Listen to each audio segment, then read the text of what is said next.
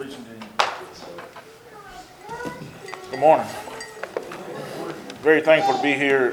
Love y'all very much. I've had good experiences. So many good, dear, loving experiences with y'all, and was very happy to get the invitation. I'm going to go to a couple passages, make some introductory remarks, and then we'll get into the main subject, if you will. I'm just one of those preachers, that I just got to get whatever's on my mind out of my mind. I feel like the Lord put it there for a reason. You know, I learned that a long time ago. If the Lord gives you something, you give it to the people that you're supposed to be giving it to. So first of all, let's go to Revelation chapter 4 real quick. On the way over here this morning, we passed a sign that said Jesus is the reason. And, it didn't say anything after that. I've seen a lot of signs this week or this month saying Jesus is the reason for the season. I appreciated the fact that they said Jesus is the reason. Right. You know, Jesus just ain't the reason for December, amen? He's the reason we're going to heaven. He's the reason we're here today. That's right. Brothers and sisters, He's the reason we do what we do. Go me over to Revelation chapter 4 real quick. Look what they are singing praises to Jesus about in heaven. Thou art worthy, O Lord, Revelations 4 and 11. Thou art worthy, O Lord, to receive glory and honor and power, for thou hast created all things, and for thy pleasure they are and were created. You know, there's a lot of people who get paid a lot of money to try to philosophize and figure out what the reason of our existence is. The Word of God just told us what the reason, what the purpose of our existence is. You know what it is? It's to please God. Right. People don't want to hear that. You know, I hear people say all the time, why am I here? What am I supposed to do? Please God. Right. And that kind of piggybacks onto this, and I'll get this out of the way. I did not come here to say this to y'all, but the Lord put this on my mind. So go me over to Matthew chapter 6 real quick, and then we'll get to talking about Jesus a little more. But go me over to Matthew chapter 6. We're going to read about 14 verses here.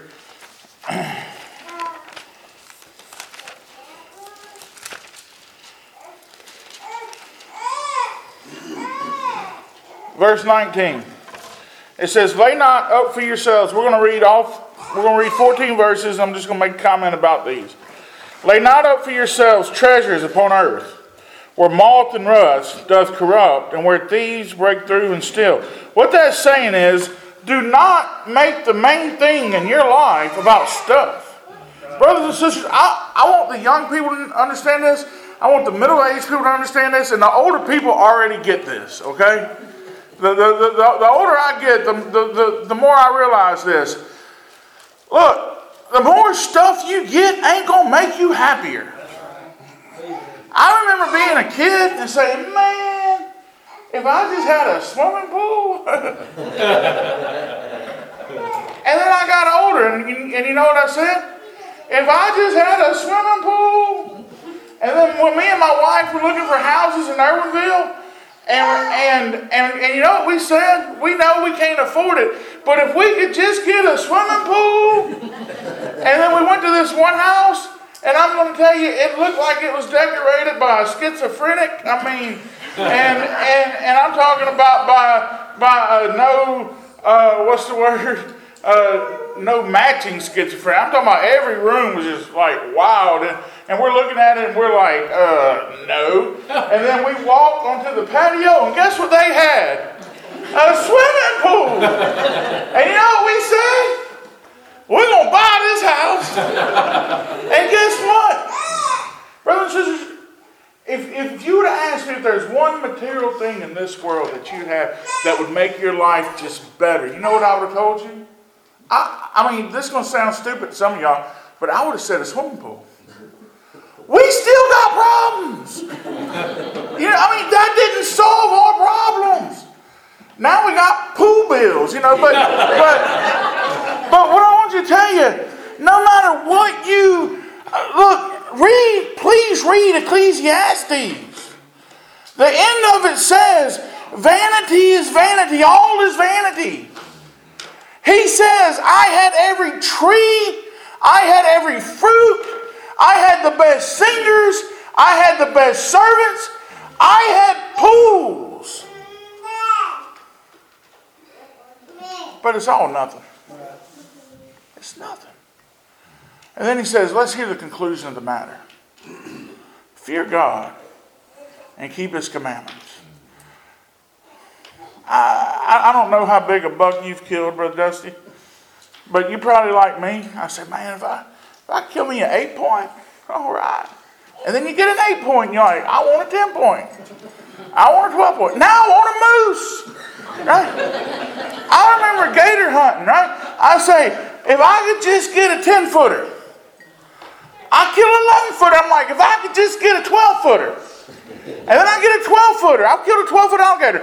And then I say, what's the record? I mean, brothers and sisters, stuff and things in this world is not where fulfillment is. That's right. Fulfillment is in seeking after God. I'm going to tell you what, trucks are going to break down. Motors are going to blow up.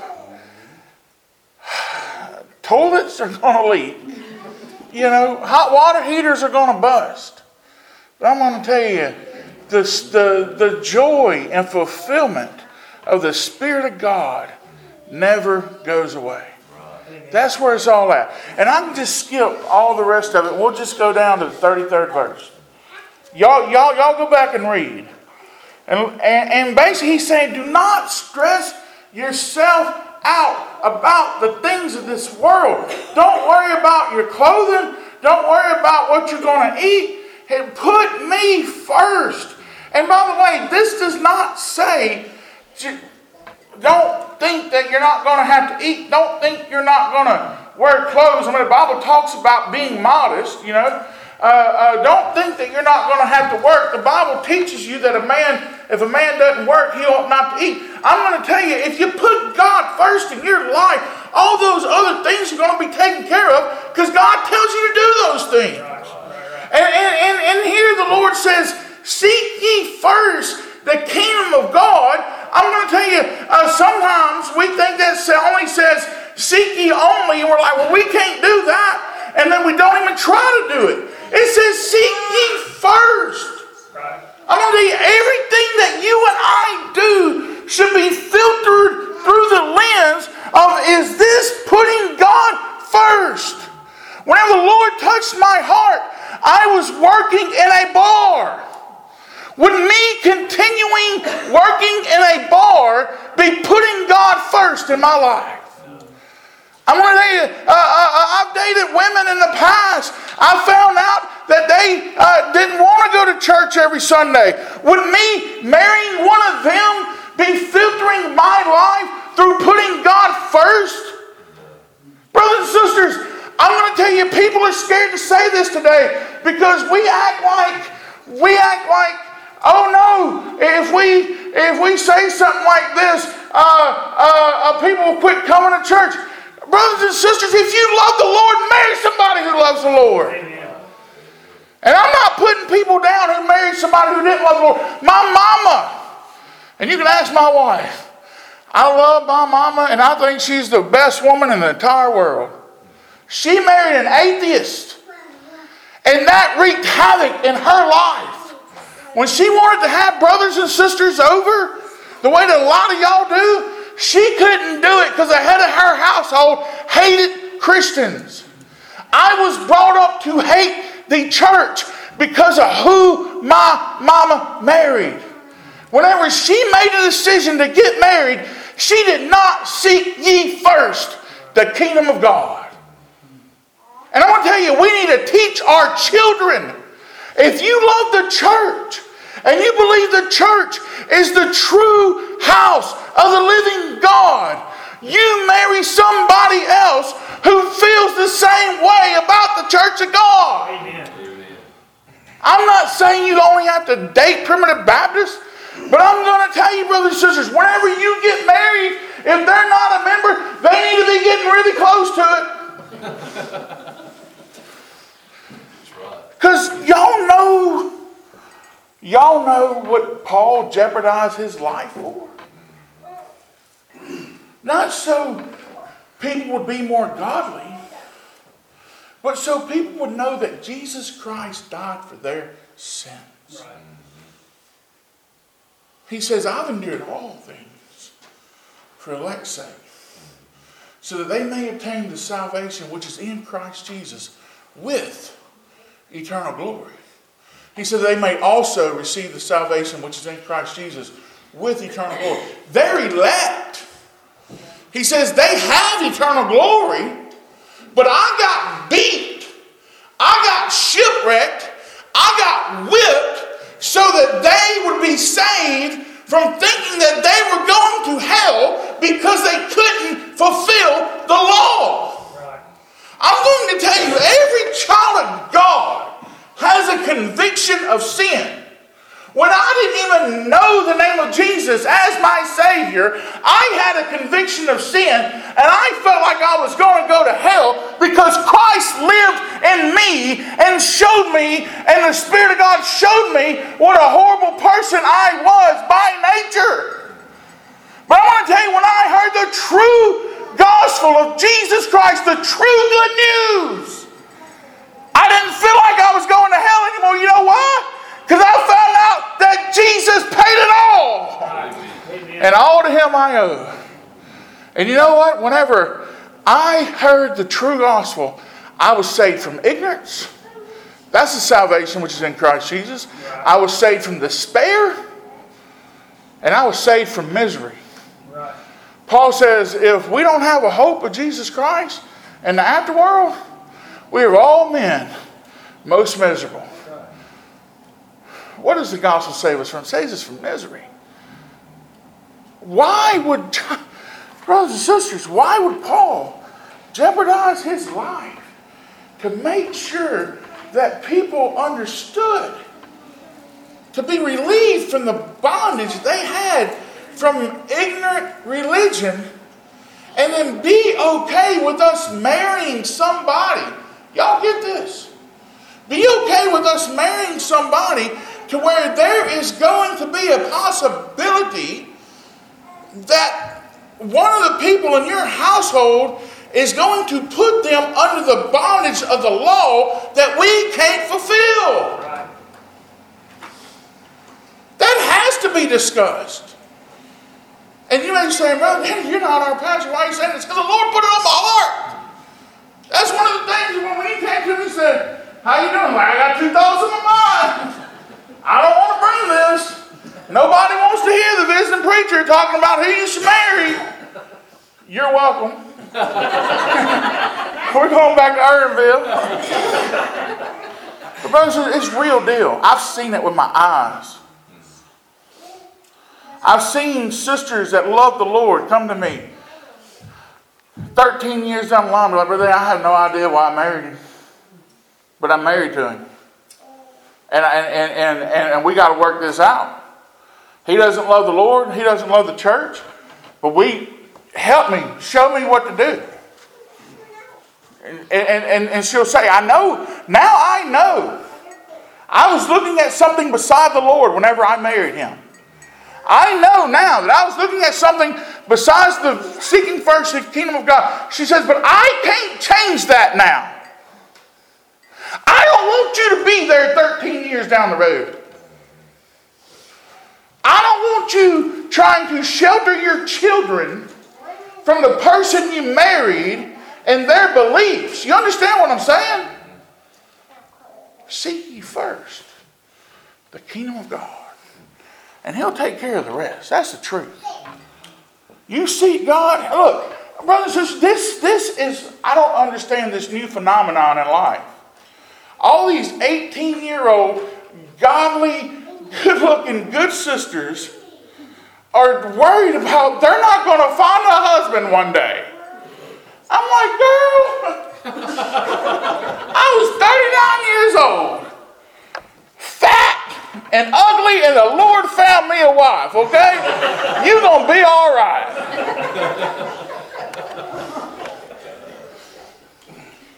I'm going to tell you, there's worse things than being by yourself. Amen.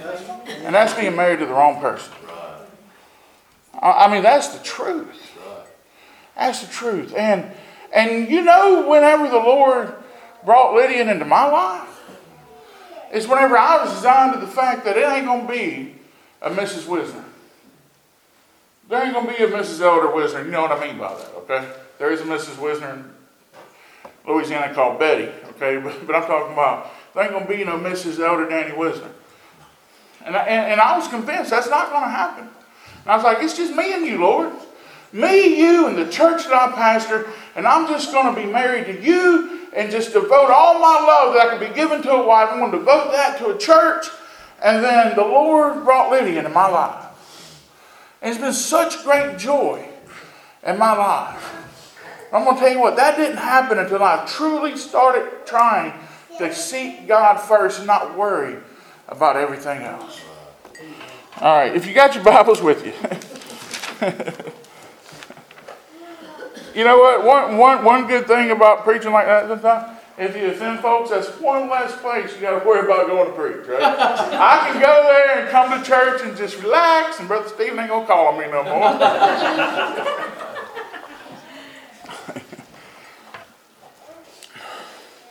Matthew chapter 1,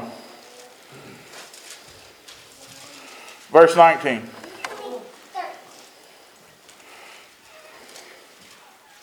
We'll go to verse 18. Let's see what time it is. Now the birth of Jesus was on this wise.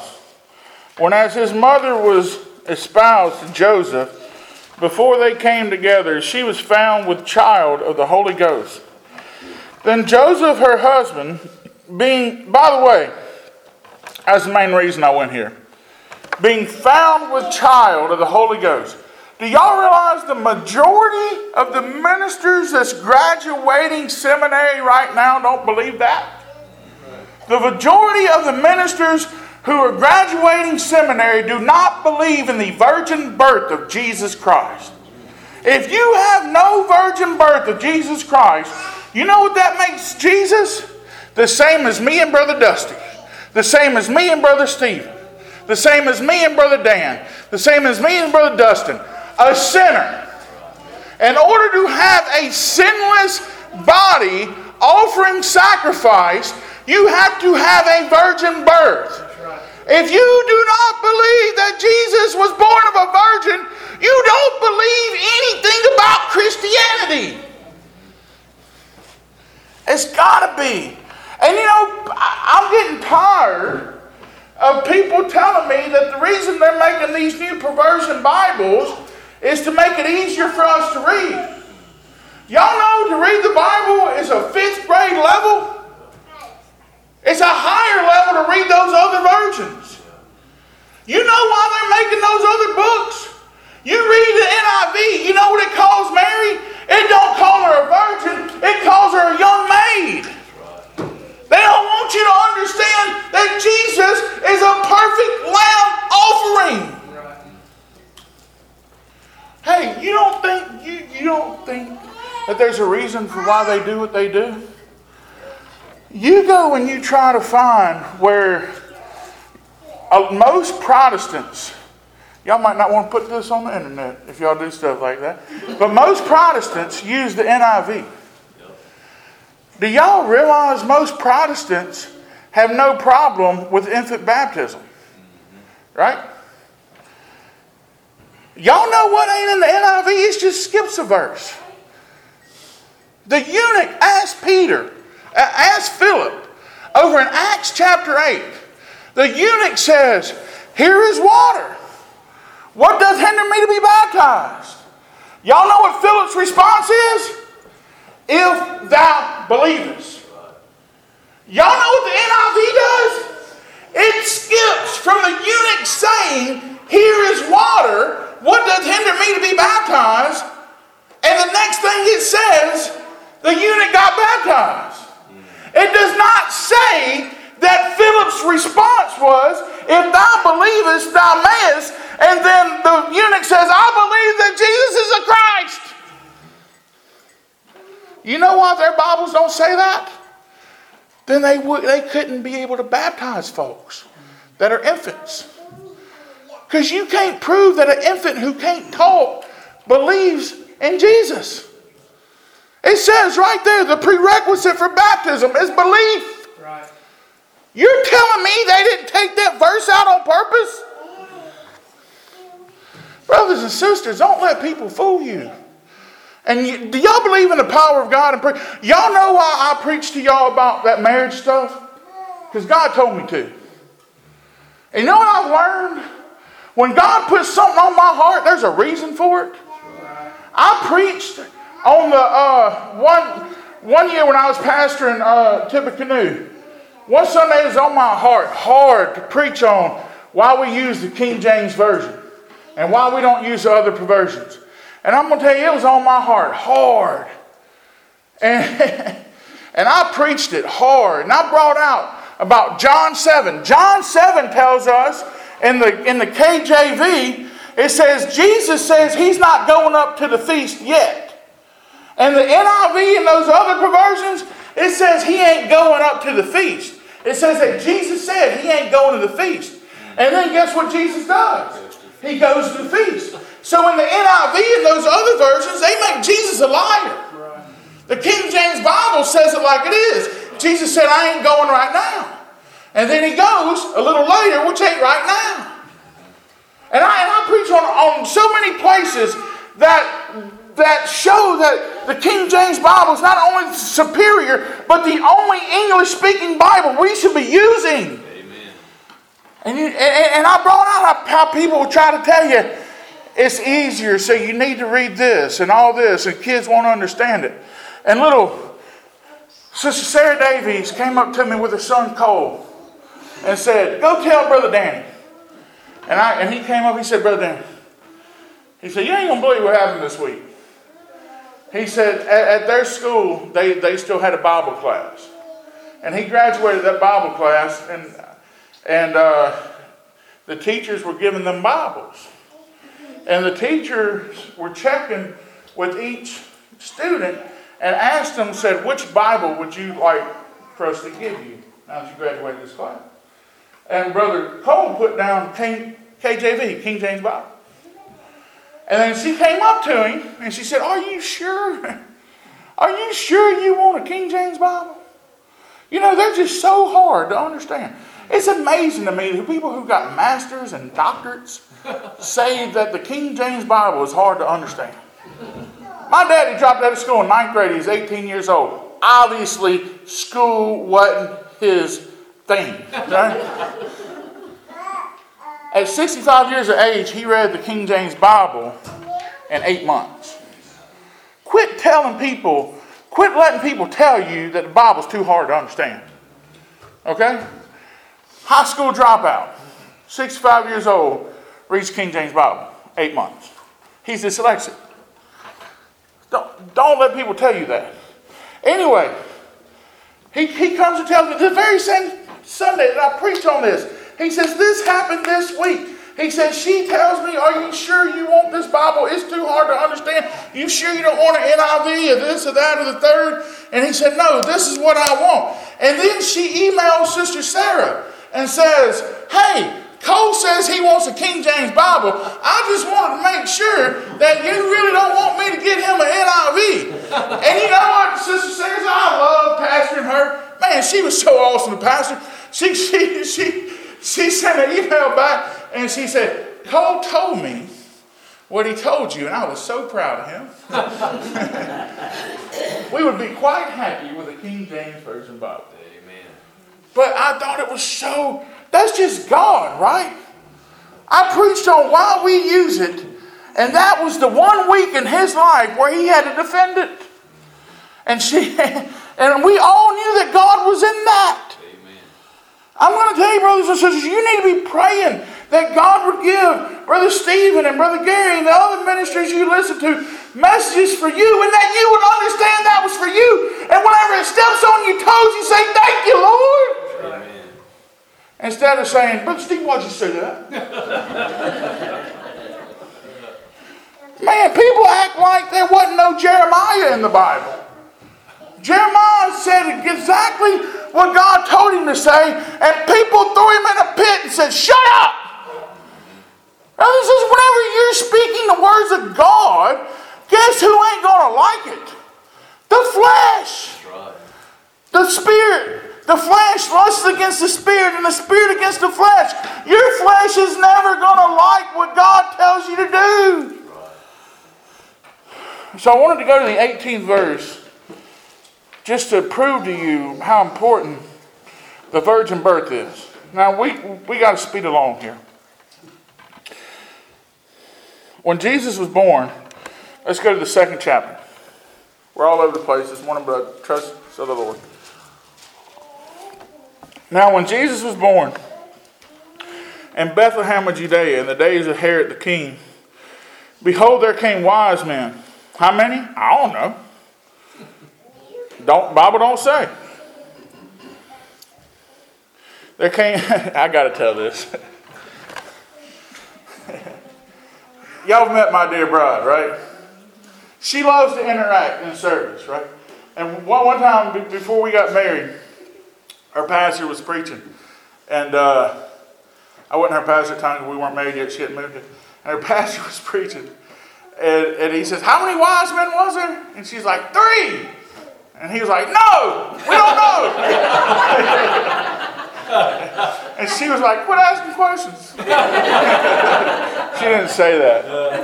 But then she calls me right after and she's like, how many wise men was it? I was like, I don't know. I know there was at least 2, and there could have been 2 million. I have no idea. I know there were men. Wise men. Now but that's also a good example, brothers and sisters, of how little subtle things that the world teaches can creep into our belief system. How many of us, if we weren't taught by our pastors or by our parents, how many of us, if we just listened to the world and we said, how many wise men was there, would we say 3? There's not a single Bible verse for it. So where do we get that thought process from? The world. We need to understand how easy the world can teach us stuff. I'm going to tell you, it teaches us stuff through these stupid movies.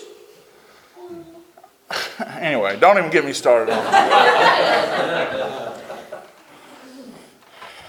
Now when Jesus was born in Bethlehem of Judea in the days of Herod the king, behold, there came wise men from the east to Jerusalem, saying, where is he that is born King of the Jews?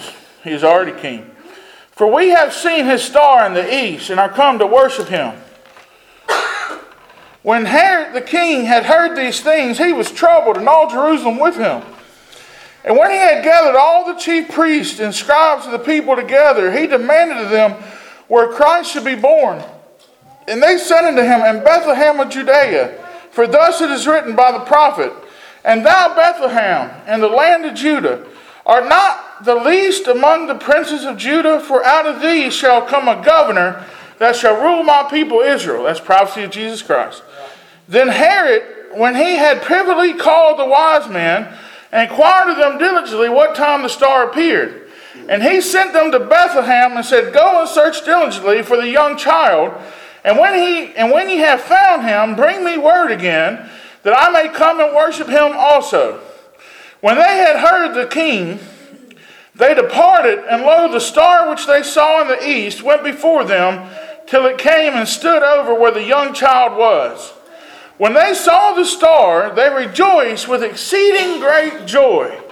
I'm going to tell you, whenever you get to where Jesus is, I'm not talking about whenever you accept Jesus in your heart, but I want to tell you, whenever we get to the house of the Lord, where we trust to see Jesus, we should rejoice. Right. Oh, brothers and sisters, how many times have I took for granted the house of God? Y'all realize the very name of the house of God is the house of God? Because that's where you see God at. Right. Man, we have a place to go that's called the house of God. Yay! Where y'all going? We're going to the movies. We're going to see Bruce Springsteen. We're going to see Tom Cruise. We're going to see God. We're going to the house of God.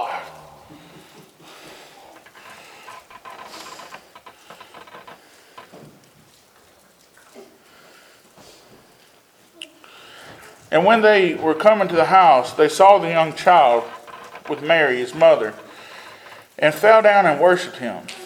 And when they had opened their treasures, they presented unto him gifts, gold and frankincense and myrrh. And being warned of God in a dream that they should not return to Herod, they departed into their own country another way.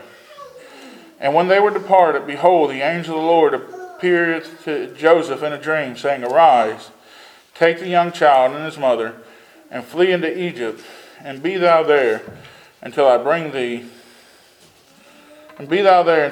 word, for Herod will seek the young child to destroy him. So, main thing that I want to look at here is the gifts that the wise men brought Jesus.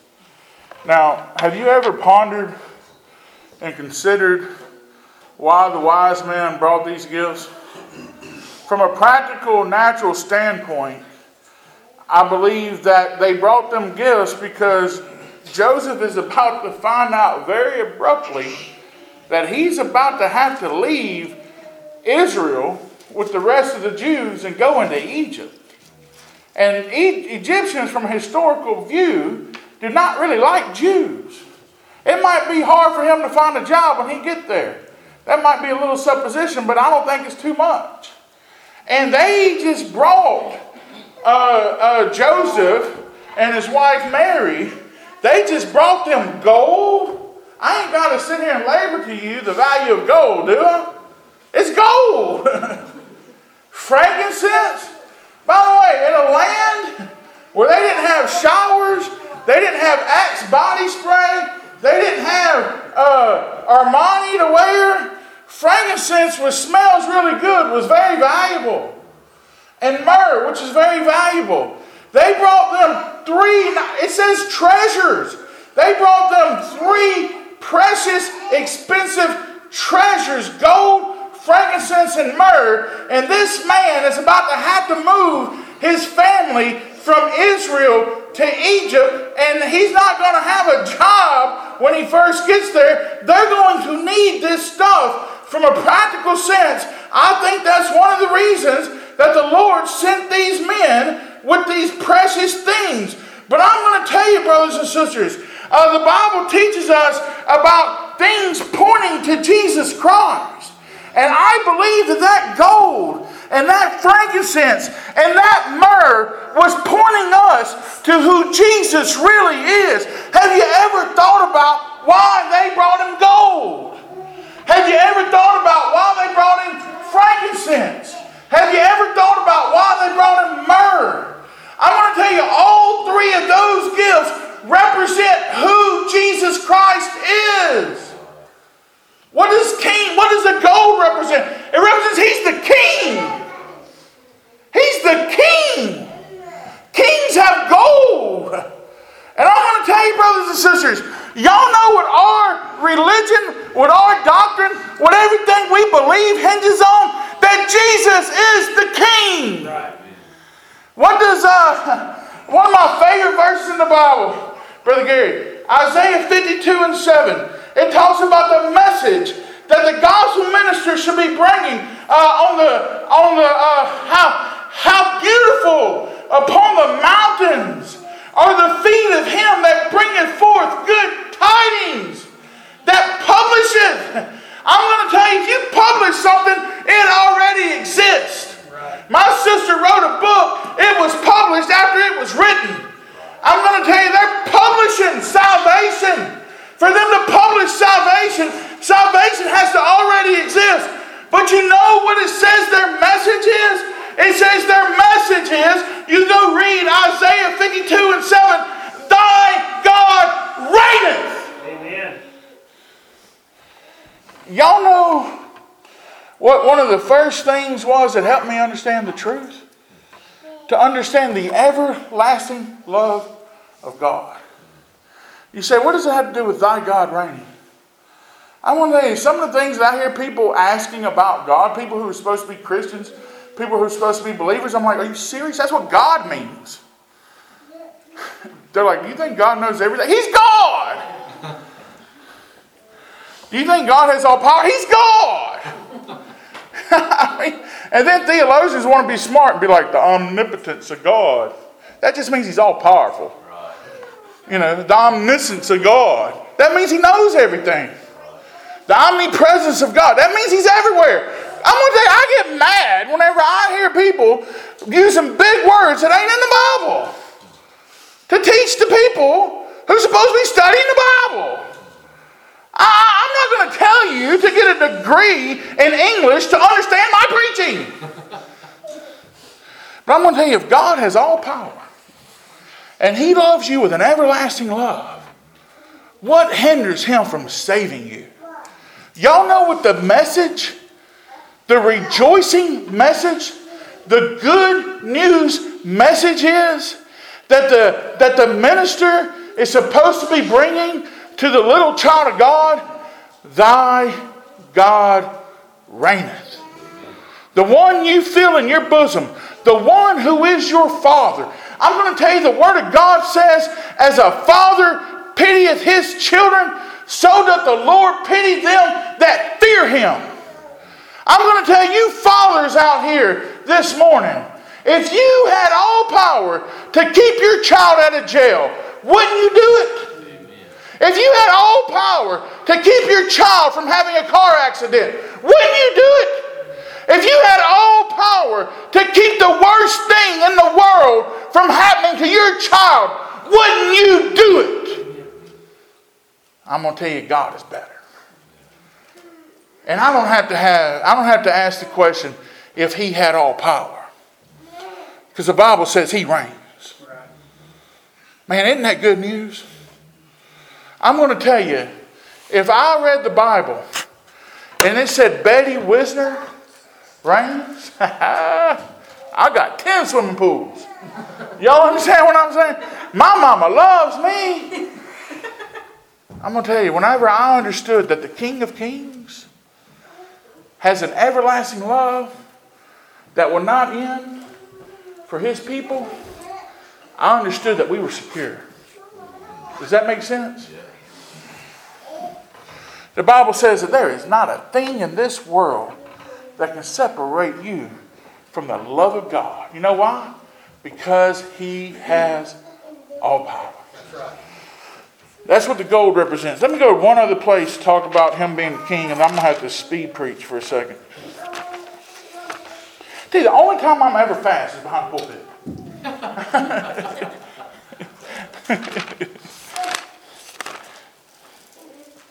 Thankful my wife didn't amen that. She's always trying to rush me in the morning. John 17. I need to be rushed in the morning, by the way. I'm not. She keeps me on time for work. John 17. These words spake Jesus and lifted up His eyes to heaven. I want us to look at exactly what this is saying here. And said, Father, the hour is come. Glorify Thy Son, that Thy Son also may glorify Thee. As Thou hast given Him power over all flesh, that He should give eternal life to as many as Thou hast given Him. I want you to understand what the second verse of John 17 says. It says, as Thou hast given Him, the Him there is Jesus, the Him there is the Son of God, the Him there is God's Son. He says, as Thou hast given Him, He's saying, you have given me power over all flesh. And then it tells us the reason that He has this power. That He should give eternal life to as many as Thou hast given Him. He's saying, you have given me power over people. Over all flesh, over people, so that I am able to give eternal life to all your people. So when people say that we can reject God's salvation, when people say we can reject God's eternal life, I'm going to tell you, this verse says, even if you could, God gave Jesus power over you so that He would give it to you. That's right. You know why? Because He reigns. Right. Do y'all realize whenever this country was founded, more people believed like us than that didn't? And y'all know why? Because they didn't have a president. They didn't have a House of Representatives. They didn't have senators. Y'all know what they had whenever they came from England? They had a king. And if the king said that you're going to the Church of England, guess where you're going? To the Church of England. If the king said off with your head, guess where your head's going? It's going off. I want to tell you, those people understood the sovereignty of God because they lived in a sovereignty. And they understood what it meant to have a king. I want you to say, we got a king. And the good news is, He loves you, and He's taking you to heaven. And whenever those wise men brought that gold, they were showing us that Jesus is King. And so what does the frankincense represent? The frankincense represents the fact, y'all know what they use frankincense for? To make sacrifices, to make offerings, to burn incense unto God. And the frankincense represents that Jesus Christ is the perfect high priest. And it also represents that He's the perfect offering. The Bible tells us over in Hebrews chapter 9, that those other high priests, every time that they would make an offering that never took away sin, that they would have to make an offering for themselves because they were sinners, and then make an offering for the people. But those offerings never took away sin, or they would have to, or they wouldn't have to keep doing them. That makes sense, right? But it says that Jesus, because He's perfect, Him being the perfect high priest, without any spot, without any blemish, He didn't have to make an offering for Himself. And y'all go read Hebrews 10. It's one of the most... Here, we'll go there real quick. To me, talking about high priest and offering is some of the most beautiful language in the Bible. I love it. And it defends what we believe as well.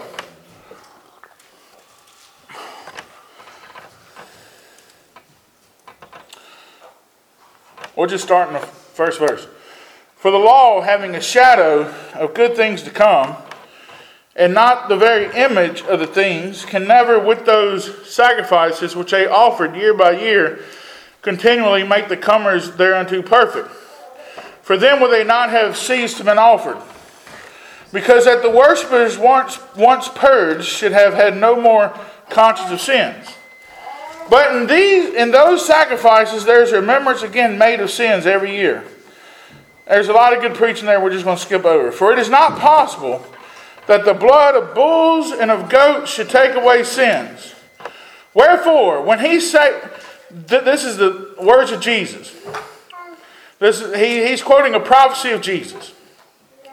Wherefore, when He cometh into the world, He saith, sacrifice and offering thou wouldest not, but a body hast thou prepared me. He's saying this is what Jesus said whenever He came into the world. Sacrifice and offering thou wouldest not. Those sacrifices, those offerings could not take away sins, but a body hast thou prepared me. I am the body. I am the perfect sacrifice. I am the true Lamb who taketh away sins. And then it says in the 6th verse, and when it says thou hast prepared me, He's saying He prepared me. Jesus, me. He is the body that was prepared. He is the offering that was prepared. And burnt offerings and sacrifices for sin thou hast had no pleasure. Then said I, lo, I come. And the volume of the book it is written of me to do thy will, O God. He says, I come to do your will, O God. Above when He says, sacrifice and offering and burnt offerings and offering for sin, thou wouldest not, neither hadst pleasure therein, which are offered by the law. Then said He, lo, I come to do thy will, O God. He taketh away the first, that He may establish the second, by the which will? Whose will? God's will. I'm going to tell you, people talk about, now it's our will. Look, whose will? God's will. By the which will we are sanctified through the offering of the body of Jesus Christ once and for all. Once for all. And then it goes here, and every priest standeth daily, ministering and offering oftentimes the same sacrifices which can never take away sins. But this man, after he had offered one sacrifice for sins forever. That's pretty plain. This man, after he offered one sacrifice for sins forever, sat down on the right hand of God. He offered one sacrifice for sins forever, meaning every sin that he died for, every sin that he offered for is taken away. From henceforth, expecting till his enemies he made his footstool. Now look what it says here. For by one offering he hath perfected forever them that are sanctified. I'm going to tell you, sanctified means set apart. God, before the foundation of the world, set us apart in covenant. I'm going to tell you, whenever Jesus died on the cross, we were set apart by the blood of Jesus Christ. And whenever we are born again, we are set apart. We are sanctified by the Spirit. And there's coming a sweet, beautiful, holy, eternal day when the Lord's coming back from heaven. And we're going to be eternally sanctified whenever He comes and He gets us and takes us to glory. And He's going to set us apart from the wicked. Those are the ones who are sanctified. But look what it says here. For by one offering He hath perfected forever them that are sanctified. Now, y'all know a lot of our friends, Christian friends, they believe different than we do. And whenever I've talked to some of them, and I feel like the Lord was blessing me to talk to them about election and predestination and grace. And I actually had some people ask me before, and they'll be like, I get it. I get election now.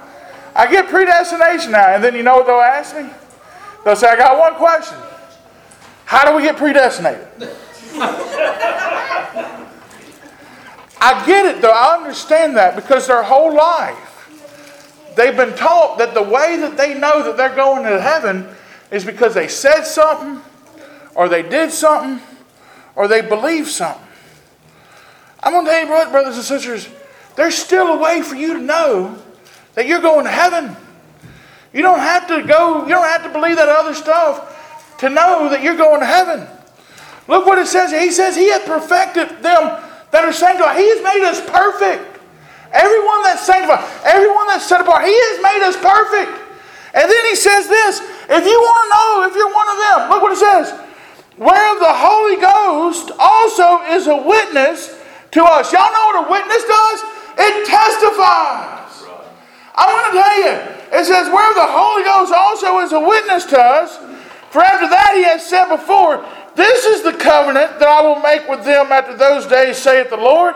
I will put my laws into their hearts, and in their minds will I write them, and their sins and iniquities will I remember no more. How do I know if I'm sanctified? How do I know if God does not remember my sins and iniquities no more? I'm going to tell you, it's the thoughts of God in your mind? Are the laws of God in your heart? Do you love the Lord? Is there something within you telling you not to do the bad thing, but telling you to do the good thing? Is there something within you that convicts you whenever you do something wrong? Is there something within you that tells you that there's a place called heaven?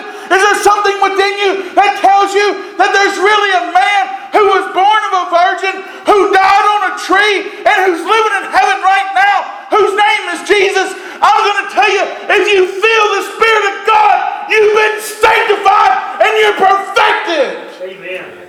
That's right. By the great high priest and by the offering of the perfect lamb. And that's what the frankincense represented. They represented that Jesus is not only the priest, but He's the offering. What's the last thing represented? Y'all know how this thought got on my mind? I was at work, and there's this brother there. I'm going to call him a brother. He's a brother in Christ and the blood of Jesus. I can see the Lord in him. And he's been asking me questions, and it's funny because he's highly educated. And anyway, we won't get it. But well, I'll just say this. Never mind. All right. He's a good brother, though. And the other day he asked me, he said, do you have a go-to Christmas sermon? I mean, is there one that you just bring it? You know, I'm like, well, we don't talk quite like that, you know. I'm just going to bring it, and I'm just going to bring the rafters down. And I said, when I first started preaching, I was just so against people just being traditional just for being traditional. And I said, I was such a contrarian. I might preach on the resurrection on Christmas morning. I might preach on Thanksgiving on Christmas morning. I said, I might preach on church discipline on Christmas morning, just because I didn't want to be like everybody else. I said, but the Lord had to humble me and listen to the Spirit. And I said, but there is a sermon that does mean something to me whenever you think about the birth of Jesus Christ. And I said, it's the gifts. It's the gifts that the wise men brought to Jesus. There was a purpose for those gifts. There was a reason for those gifts. One was to show us that Jesus is King. Second is to show us that He's the great high priest and He's the offering. He's the perfect lamb sacrifice. I said the fourth one is to show us the importance of His death. And he just kind of looked at me. And I said, man, it's all about His death. I said, over in Luke chapter 9, on the Mount of Transfiguration, whenever Moses and Elijah came from heaven. Isn't that amazing? Moses and Elijah. Peter and James and John, they weren't special men. They were special men because God chose them and gave them that apostleship. But they weren't any better than you or me by nature.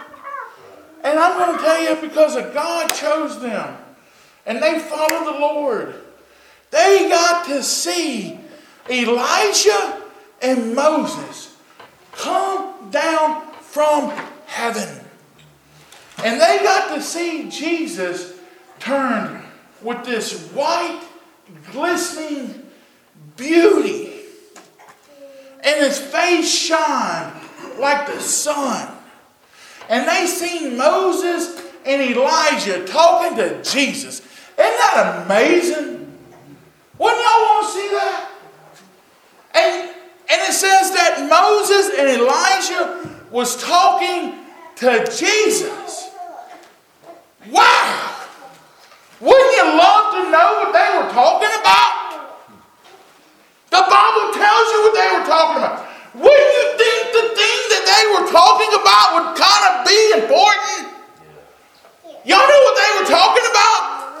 It says that they were talking about the death of Jesus, that He shall accomplish. I want to tell you, the Lord tarries whenever I lay down my body and my soul and spirit goes back to God who gave it. My death ain't going to be an accomplishment. My death is going to be a testimony that I was a failure. My death is going to be a testimony that I was a sinner. But I'm going to tell you today that Jesus Christ died. It was an accomplishment. Because He was perfect. He was pure. He was precious. He was the Lamb of God, spotless and without sin. And y'all know how people die? Because of sin. So how did Jesus die? Because Brother Dusty sinned. And Brother Dustin's. And Sister Faye's.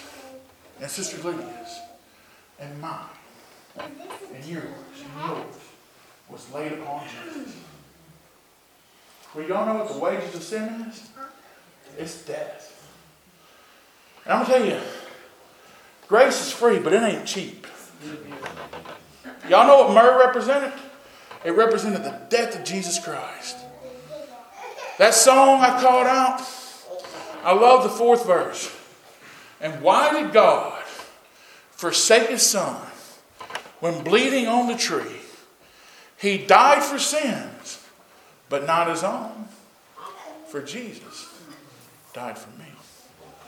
I'm going to tell you, if you got any tingling in the back of your neck right now, If you ever feel the Holy Ghost goosebumps well up inside of you singing Amazing Grace, or I will arise and go to Jesus, or there's coming a day, that is very evident that Jesus died for you. Go with me one other place.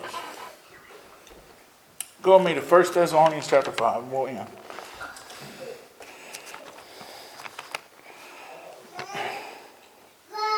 And I appreciate the good crowd on the Christmas Eve of Christmas Eve.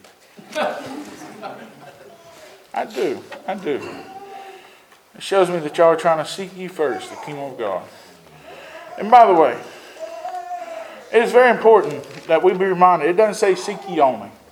It says seek ye first. And I always tell people, I'm trying to seek God first. I don't think I ever do. Don't get discouraged whenever you mess up. Just keep on keeping on. Go with me over to 1 Thessalonians chapter 5. Now, I don't have time to get into the whole context, but you go back and prove what I'm about to say. He's going to tell them not to sleep like dead people do. Y'all know the difference between a dead person and a sleeping person? One's alive. But my whole point is this.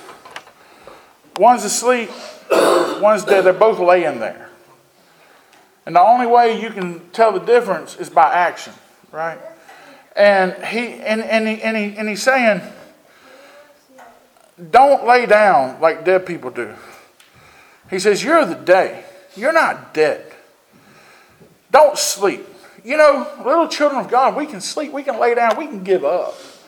We can be overcome with sin. He's saying, don't do that. And what he's saying is, do the right thing. Sleeping is the wrong thing. And then, this is one of my favorite verses in the Bible. Go me over to the 10th verse.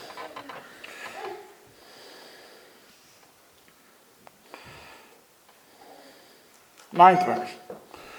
For God hath not appointed us to wrath, but to obtain salvation by our Lord Jesus Christ. Who what? Who died for us. That whether we wake or sleep, we should live together with him. And what that just said is, whether you do the right thing or not, Jesus died for you. That whether we do the right thing or not, we're still going to live forever with him. Isn't that hallelujah? But brothers and sisters, because he died for you, you know what you and I should be doing? We should be dying for him. We should be dying daily. I'm going to tell you, brothers and sisters, and y'all know this, I'm looking at good spiritual people. I'm looking at kids that are nodding their heads. Amen. I love it. I know you know what it feels like to have the peace of God. We need that in our lives. If we lay down, we're going to get bitter. We're going to get lazy. I'm going to tell you, we're not going to be content in this world. We're going to be miserable. But whenever we seek after God, whenever we try to kill this old flesh, we get peace, joy, and righteousness in this world by the Holy Ghost. I'm going to tell you, there ain't no peace like the Holy Ghost peace. Amen? Amen. There ain't no joy. I don't care what you get for Christmas. I'm going to tell you, whenever the Lord fills up the house of God and you just feel him so thick, there ain't no joy like the Holy Ghost joy. And the only reason we're able to have that is because Christ died for you. I love you and God bless you. Amen.